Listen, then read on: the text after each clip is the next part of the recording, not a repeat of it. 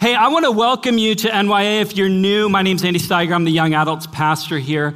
For the last number of months, since we kicked things off in September, we have been slowly working our way through the book of Colossians. And so we're gonna continue on that trajectory, but we're nearing a conclusion here. If you've flown very much, you know that your flight is coming to a landing shortly when the stewardess begin to take their seats. You know what I'm talking about? When the pilot comes on and tells the flight attendants, you can grab your seat, you know this plane's coming for a landing. Well, we are in that sort of landing mode at the moment. The flight attendants are taking their seats, we're coming in for a landing, but we're not quite landing the plane tonight. Next NYA, John Mulder is going to be coming up, and he's going to be finishing off the book of Colossians, and I'm looking forward to that. It's going to be a good time. But what we're going to be doing is really looking at the Apostle Paul beginning to close this letter to the church in Colossae. And as you remember when we began, I hope you remember, when we began in September, what I talked on was Paul's opening to this church, and his opening was this, what I called a Colossians 1 vision. Paul began by encouraging this church to be a type of community that commits themselves to praying, that commits themselves to faith and to hope and to love. And one of the things that we talked about and that we talk a lot about here is that that's the kind of community that we would like to be. We'd like to be that kind of community that prays for each other, kind of community that has faith and hope, kind of community that love one another. As we begin to come and conclude this book, what the Apostle Paul does is he kind of circles back in chapter 4. And if you have your Bible, you can turn with me there. We're in Colossians chapter 4. I'm going to be looking at verses 2 to 6. And he comes back to these points and wants to speak on them again and really to give us a challenge, to give the church in Colossae a challenge, to give us, the church, NYA, a challenge. How do we be that kind of community? And I want to look at that tonight. And so to do that, I want to read this. We're going to read through it, and then I want to come back and I want to begin to look at this in 4 parts. So Colossians chapter 4, verses 2 to 6. Devote yourselves to prayer, being watchful and thankful, and praying for us too, that God may open a door for our ministry, so that we may proclaim the mystery of Christ, to which I am in chains. You remember, Paul is in prison as he writes this letter. Pray that I may proclaim it clearly as I should. Be wise in the way you act toward outsiders. Make the most of every opportunity. Let your conversation be always full of grace, seasoned with salt, so that you may know how to answer everyone. I got to tell you, I've been prepping for tonight for a couple weeks now, and I've been thinking and just meditating on this. And the longer I meditated on this, the more I thought about this. I started out like writing this talk, and then I basically like scrapped it because I'm like, no, that's not it at all. I began to realize as I read this that I suck at this. That's, God just really just said, Andy, you actually suck at this. I'd love to preach a sermon about how awesome I am at these things, but I can't do that. And maybe some of you can relate with me. And as I thought about this, I thought to myself, you know what? There are 4 particular things in here that I suck at. And that's what I want to talk about tonight, these 4 things. And I was thinking to myself, man, if Daniel was preaching this sermon, it would probably be 5 things he sucks at. But, that's Daniel. If it was Tristan preaching this message, it would be, we're still counting. So... But that's the life of an intern. By the way, we would love for you to be an intern sometime here at Northview. It's such a great experience. It's so encouraging. Tristan, we love you, man. We really do. But you suck. So, honestly, as I was just, by the way, I got to say, I got to throw one more out here. Tessa, by the way, let's imagine Tessa was doing this sermon. If Tessa was doing this sermon, it would be annoying because Tessa doesn't suck at anything. She's like, all right. No, we love Tessa. She's awesome. But not Daniel and Tristan. So honestly, as I was just praying about this, as I was meditating on this word, as I was thinking about it, I was like, man, I have so much I need to learn with regards to this. And notice how the Apostle Paul begins this. He says, devote yourselves to this. Commit yourselves to being this kind of a community, because the truth is, if we were all to be really honest, we really do stink at this. And as I look at this, the first thing I see is devote yourselves to prayer. And I got to be honest with you, my prayer life is not as it should. Listen, if I were to be totally honest with you, I suck at prayer. And one of the things that I really stink at with regards to prayer is prayer tends to be the last thing I do and not the first thing I do. See, I tend to be a naturalist when it comes to things in my life. I tend to seek out any sort of natural way to fix whatever's going on in my life. And if that doesn't work, the very last thing I'll do, I'll throw out a Hail Mary, right? My last resort is a prayer. God help, because I've tried to do it on my own and I keep failing, Lord. I remember God began to teach me this when I first got into ministry. When I first got into ministry, I had graduated from Bible college and I was, loving Jesus, loving the Bible. And I thought, I'm a pretty spiritual dude. I'm doing good stuff here. I'm working at a church. And I took a group of people on a missions trip. I'm leading them. And I'm leading them into the Andes Mountains of, for those of you that are interested, it's a very remote part of the Andes Mountains on the corner of Bolivia, Argentina, and Chile. And I'm taking a group of people into the heart of the Andes and going village to village, sharing the gospel. And at this point, we were deep. We were incredibly remote in the Andes Mountains.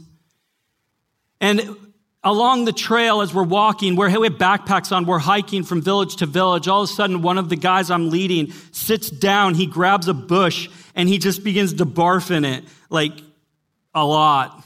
It was really disturbing. And I remember thinking to myself, oh man, what am I going to do? He's got a backpack that he needs to hike. He needs to actually move his body to the next village. We're in the middle of nowhere. And as I began to think about what am I going to do, how am I going to solve this situation? I ended up sending, by the way, my wife Nancy is here too. She was actually on that missions trip. I ended up sending my wife and the rest of this team at the missionary to the next village. And I said, listen, I'll stay back with him. I'll nurse this guy back to health. His name was Matt. So I'll nurse him back to health. And then I'll try to, get to this next village that I've never been to, by the way. In the Andes Mountains, I don't know where I am. And I said, if you could send back help, that would be awesome. And my buddy, Darren, that was with me, he said, Andy, I'm going to stay back with you. I'm going to help you. And so we ended up needing to hike. So we were on the side of a mountain. We had to go and hike to a place that we could set up a camp, that there was even some water. And we needed to begin to care for this guy. And I remember it wasn't until that night, until I tried to do everything in my power, until I realized that I was completely helpless. And then I began to, and it wasn't even my idea. My buddy Darren said, he looked at me, he goes, Andy, he goes, we should probably pray about this. And I remember just thinking, I'm an idiot. Here I am, like I went to Bible college.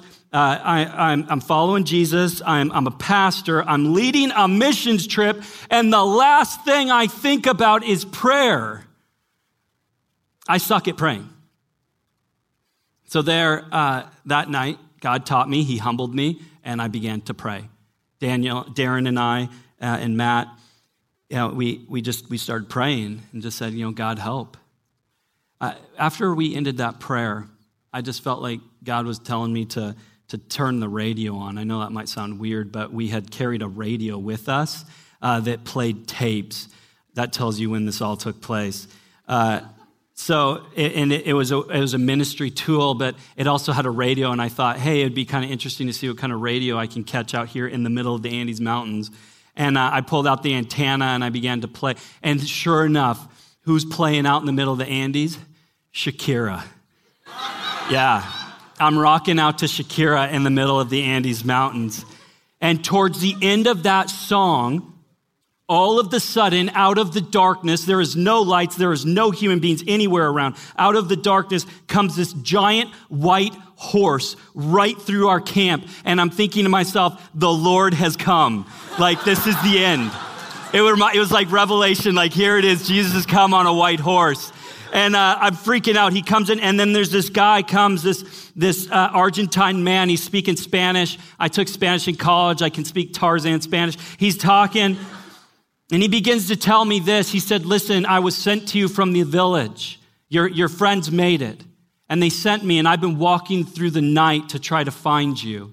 And he said, and I began to pray, God, please help me to find these foreigners in the Andes Mountains in the darkness. I can't see them. And he said, and then I began to hear music. And it led me right to you. And it was like one of those moments where I'm like, I'm such an idiot. Why is it, guys, that prayer is the last thing we do and not the first thing that we do? Listen, God is teaching me, and I pray that he will be teaching us that we need to stop sucking at praying, that we need to make prayer something that we are devoted to, that we challenge ourselves and we make sure that we're spending time in prayer. And listen, as a community, we want to be a people that pray. We want to be a people that pray because we know that God listens. God hears our prayers, and he wants us to pray, and he wants to be and walk with us. But do you believe that? We need to devote ourselves to prayer. Notice what Paul says next here. He says, devote yourselves to being thankful. Sorry, that's the third one. Devote yourselves to being watchful, is what he said. Being watchful. Again, I don't know about you, but I suck at being watchful. Notice, by the way, you're probably wondering what's Paul saying be watchful of. In verse 3, he gives you an idea of what he's talking about. And pray for us too, he says. Pray for us too that God may open a door for our message. He's saying, be watchful about what's going on in your community and the issues that are going on in other people's lives. Listen, life isn't all about you. But you and I, that's what we tend to do. We tend to be completely narcissistic. We tend to be completely consumed with ourselves, and we tend not to listen to each other. How often is it that we've been in conversations and we've been talking the whole time? God like taps me on the shoulder and goes, Andy, when are you going to start listening? Andy, when are you going to actually ask that person how they're doing? When are you going to ask what's going on in your life? When are you going to ask, how can I pray for you? When are you going to ask, hey, how is your relationship with the Lord doing? Is there anything that I can be praying for you about? You know, listen, that requires us to be watchful. One of the things I love, by the way, at the Steiger house is we have a hot tub. I bought this bad boy on Craigslist for $200. Best $200 I've ever spent in my life, okay? We put this thing in our backyard, and my wife and I, we have Steiger time in there. My wife and I, we sit in the hot tub, and we just talk. But I tell you, it's one of those moments, that's one of the things I love. By the way, when you get married, get yourself a hot tub, okay? It's great for your marriage. But even there in the hot tub, come on now. Not that good. Yeah, if make sure it's in a private location. Okay.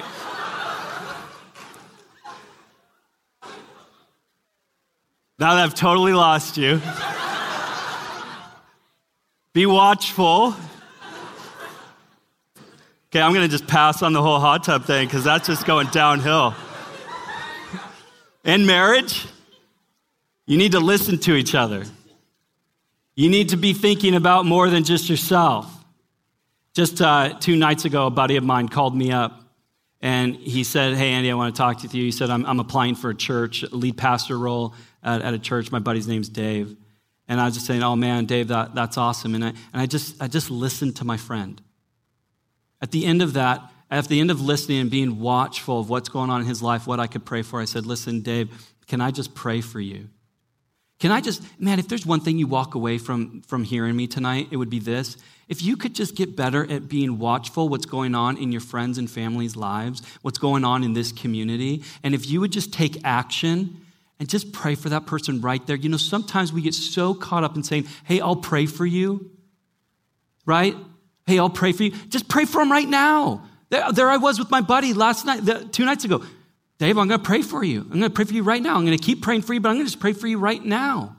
Prayer isn't something you have to do later, something you can do right now, but that's only going to happen if you're watchful to what's going on in people's lives. Listen, I want to challenge some of you. Some of you come to NYA and you come here thinking that NYA is all about you. That's not a community. Community isn't all about you. Community is about people that are willing to listen and be watchful of what's going on in other people's lives. And that means also that you're going to need to be vulnerable. It means that you're actually going to need to share with people what's going on in your life, and you're actually going to need to tell them the sorts of things you need them to pray for you about, but then listen to what they need you to pray for them about. That's the kind of community that we want to be here. You're going to need to devote yourself to that because it doesn't come naturally to us. It's a challenge. Paul also says in this one, by the way, this was the point in me preparing for tonight that God grabbed a hold of my heart and said, Andy, you stink. And I began to rethink this whole thing and how I'm going to talk about this. And it was devote yourselves to being thankful. Are you thankful? I tell you, I stink at being thankful. It is so easy to get caught up in our entitlement culture, isn't it? We're so entitled, we don't even think we're entitled. We're so unthankful, we don't even think that we're unthankful.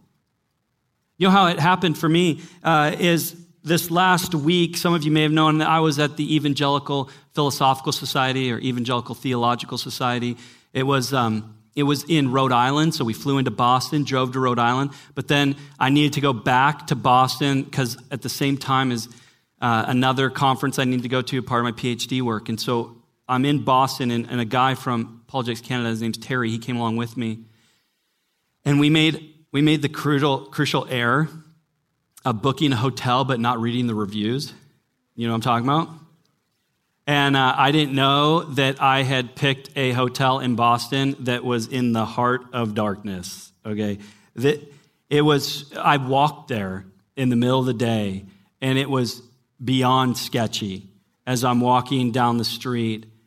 Walking down the street, I saw many people, I don't even know what was all going on. I saw people that were doing drugs, people that were passed out doing drugs. There were multiple times where I'm like, should I be calling an ambulance? This is really bad. I saw a lot of homelessness. I saw a lot of mental illness. And as I got closer and closer to my hotel, it got worse and worse and worse. Until a point in which I'm in the middle of the day thinking to myself, I might get mugged here. I might not make it to the Best Western. And then I get to the Best Western, and there is a prostitute and a pimp having a fight. I have to go around them to get in the door. I get in the door of the Best Western, and there are homeless people in the lobby. And I'm thinking to myself, what hotel have I got myself? I paid $230 for this hotel, I'm thinking in my mind.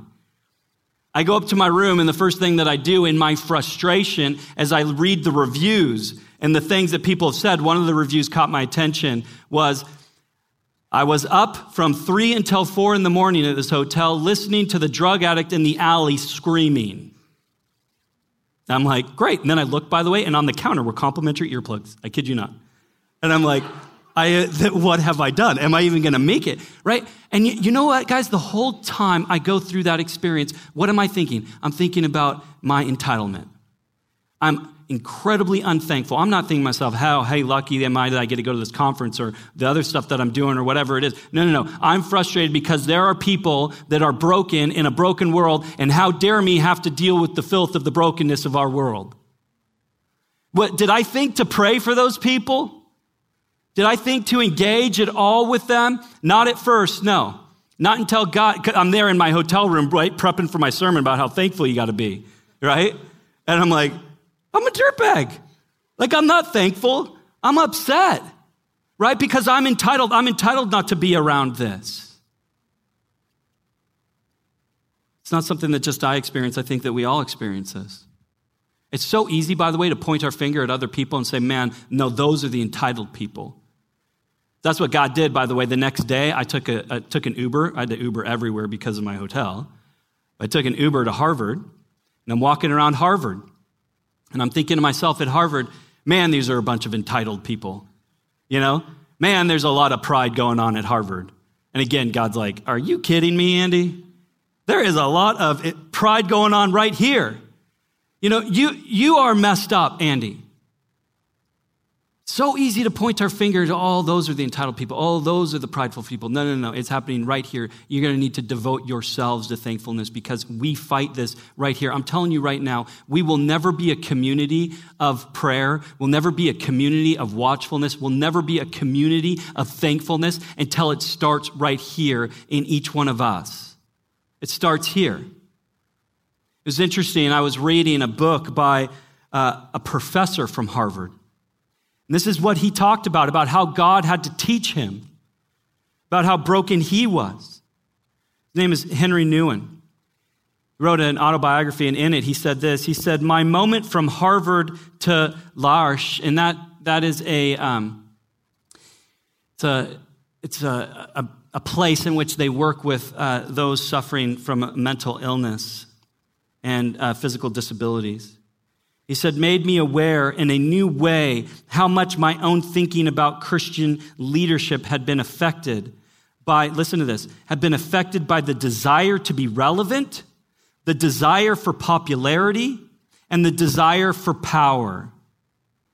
He's saying, I was a Harvard professor, and I went from there to burnout, and I went to serving people with disabilities. And he says, and when God took me here, he began to open my eyes to help me to realize how broken I am. That I am somebody that is consumed with being relevant, popular, and powerful. Listen, I'm telling you right now, that is every single one of us. He then goes on to say, too often I look at being relevant, popular, and powerful as ingredients of an effective ministry. The truth, however, is that these things are not vocations but temptations. Jesus asks, do you love me? Jesus sends us to be shepherds, and Jesus promises a life in which we increasingly have to stretch out our hands and be led to places we would rather not go. Take up your cross and follow me. And I began to think, by the way, when I read that, the Apostle Paul is in prison when he encourages the church of Colossae to devote themselves to thankfulness. I'm in a hotel I don't like, and I can't be thankful. Paul's in prison. He's devoting himself to thankfulness. Listen, the truth is, you and I are going to go through challenges in our lives. And if we can't learn to be thankful in the easy times, how on earth do we think that we're going to be thankful in the difficult times when we have to stretch out our hands, when we need to take up our cross and follow after Jesus, wherever that leads us? And I'm telling you right now, it's going to lead you to some broken places in our world. He goes on to say, he asks us to move from a concern for relevance to a life of prayer, from worries about popularity to communal and mutual ministry, and from a leadership built on power to a leadership in which we critically discern where God is leading us and our people. That's the kind of community that we want to be.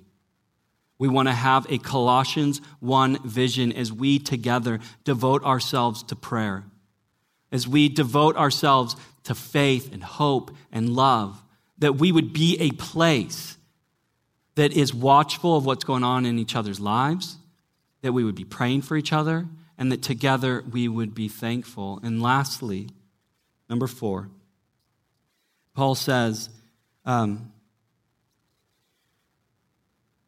verse 3 that we would proclaim the mystery of Christ. And he says that we would be, in verse 5, that we would be wise in the way that you act toward outsiders. And now notice this, to make the most of every opportunity. To make the most of every opportunity that God gives you.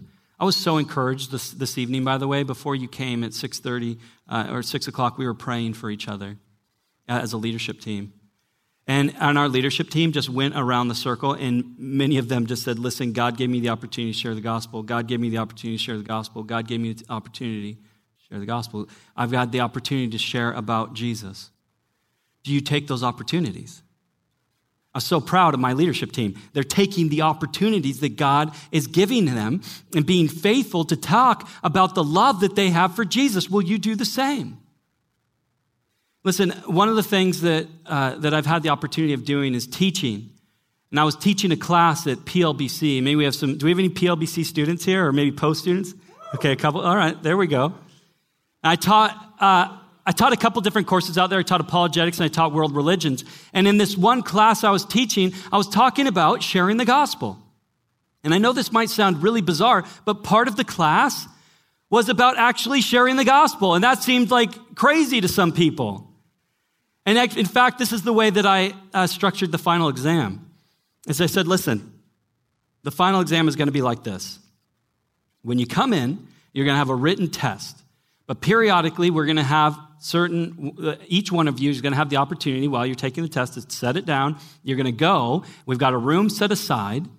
And I said, listen, I'm bringing my friend Steve, and Steve is a Buddhist. And I said, and I want you to share the gospel with Steve. And I said, and listen, if Steve becomes a Christian, you're getting extra credit. I did.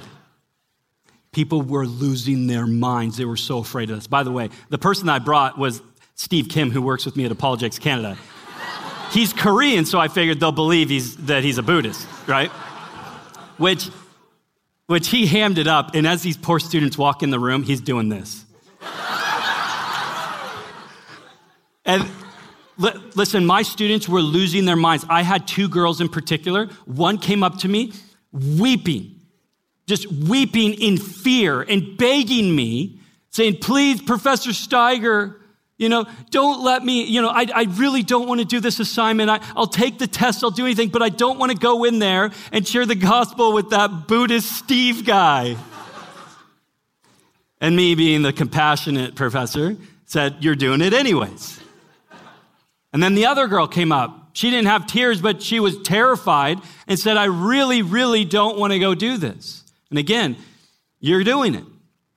And each one of them would go into the room and share the gospel with Steve and have a conversation with him about their love for Jesus. And Steve would challenge them on what they said.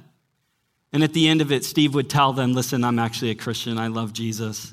And would say, listen, when you share the gospel, maybe you should do this or that, and give them a little bit of pointers. I remember the next class, those two girls came up to me. And the one girl, they were both completely torn apart by that experience. They said, listen, Andy, they said, I went home and said, I went and I sat on my couch and I had a time with the Lord.